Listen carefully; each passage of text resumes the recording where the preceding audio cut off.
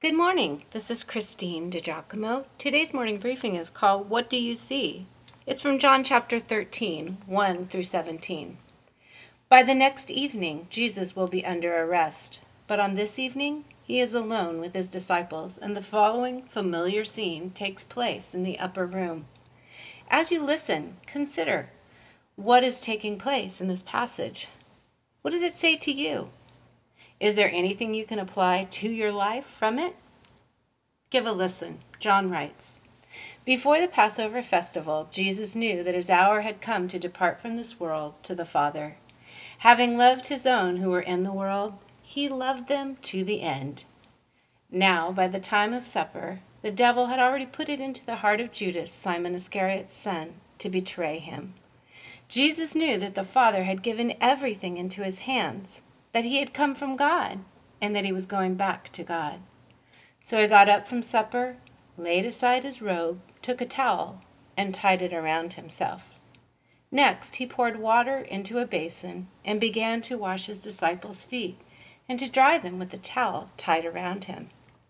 He came to Simon Peter, who asked him, Lord, are you going to wash my feet?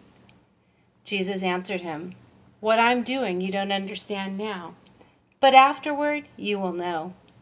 You will never wash my feet, ever, Peter said. Jesus replied, If I don't wash you, you will have no part with me. Simon Peter said to him, Lord, not only my feet, but also my hands and my head.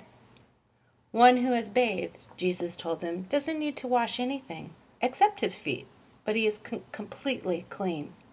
You are clean, but not all of you. For he knew who would betray him. This is why he said, You are not all clean. When Jesus had washed their feet and put on his robe, he reclined again and said to them, Do you know what I have done for you? You call me teacher and Lord. This is well said, for I am. So if I, your Lord and teacher, have washed your feet, you also ought to wash one another's feet. For I have given you an example that you should also do just as I have done for you. I assure you, a slave is not greater than his master, and a messenger is not greater than the one who sent him. If you know these things, you are blessed if you do them. Again, John chapter 13, verses 1 through 17. Right there. Did you hear it?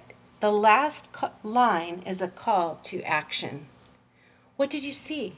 What did you see in Jesus' actions? What did you see and not see in his men that night? What are we to take from it? Anything we can apply? Oh, we'll begin unpacking it in the next couple days. But for now, think about it. Would you? What would Jesus call you to do as a result of, once again, looking at this passage? If you'd like to read this, you can go to pastorwoman.com, click on Powerful Bible Teachings, Morning Briefings, and again, the title is, What Do You See?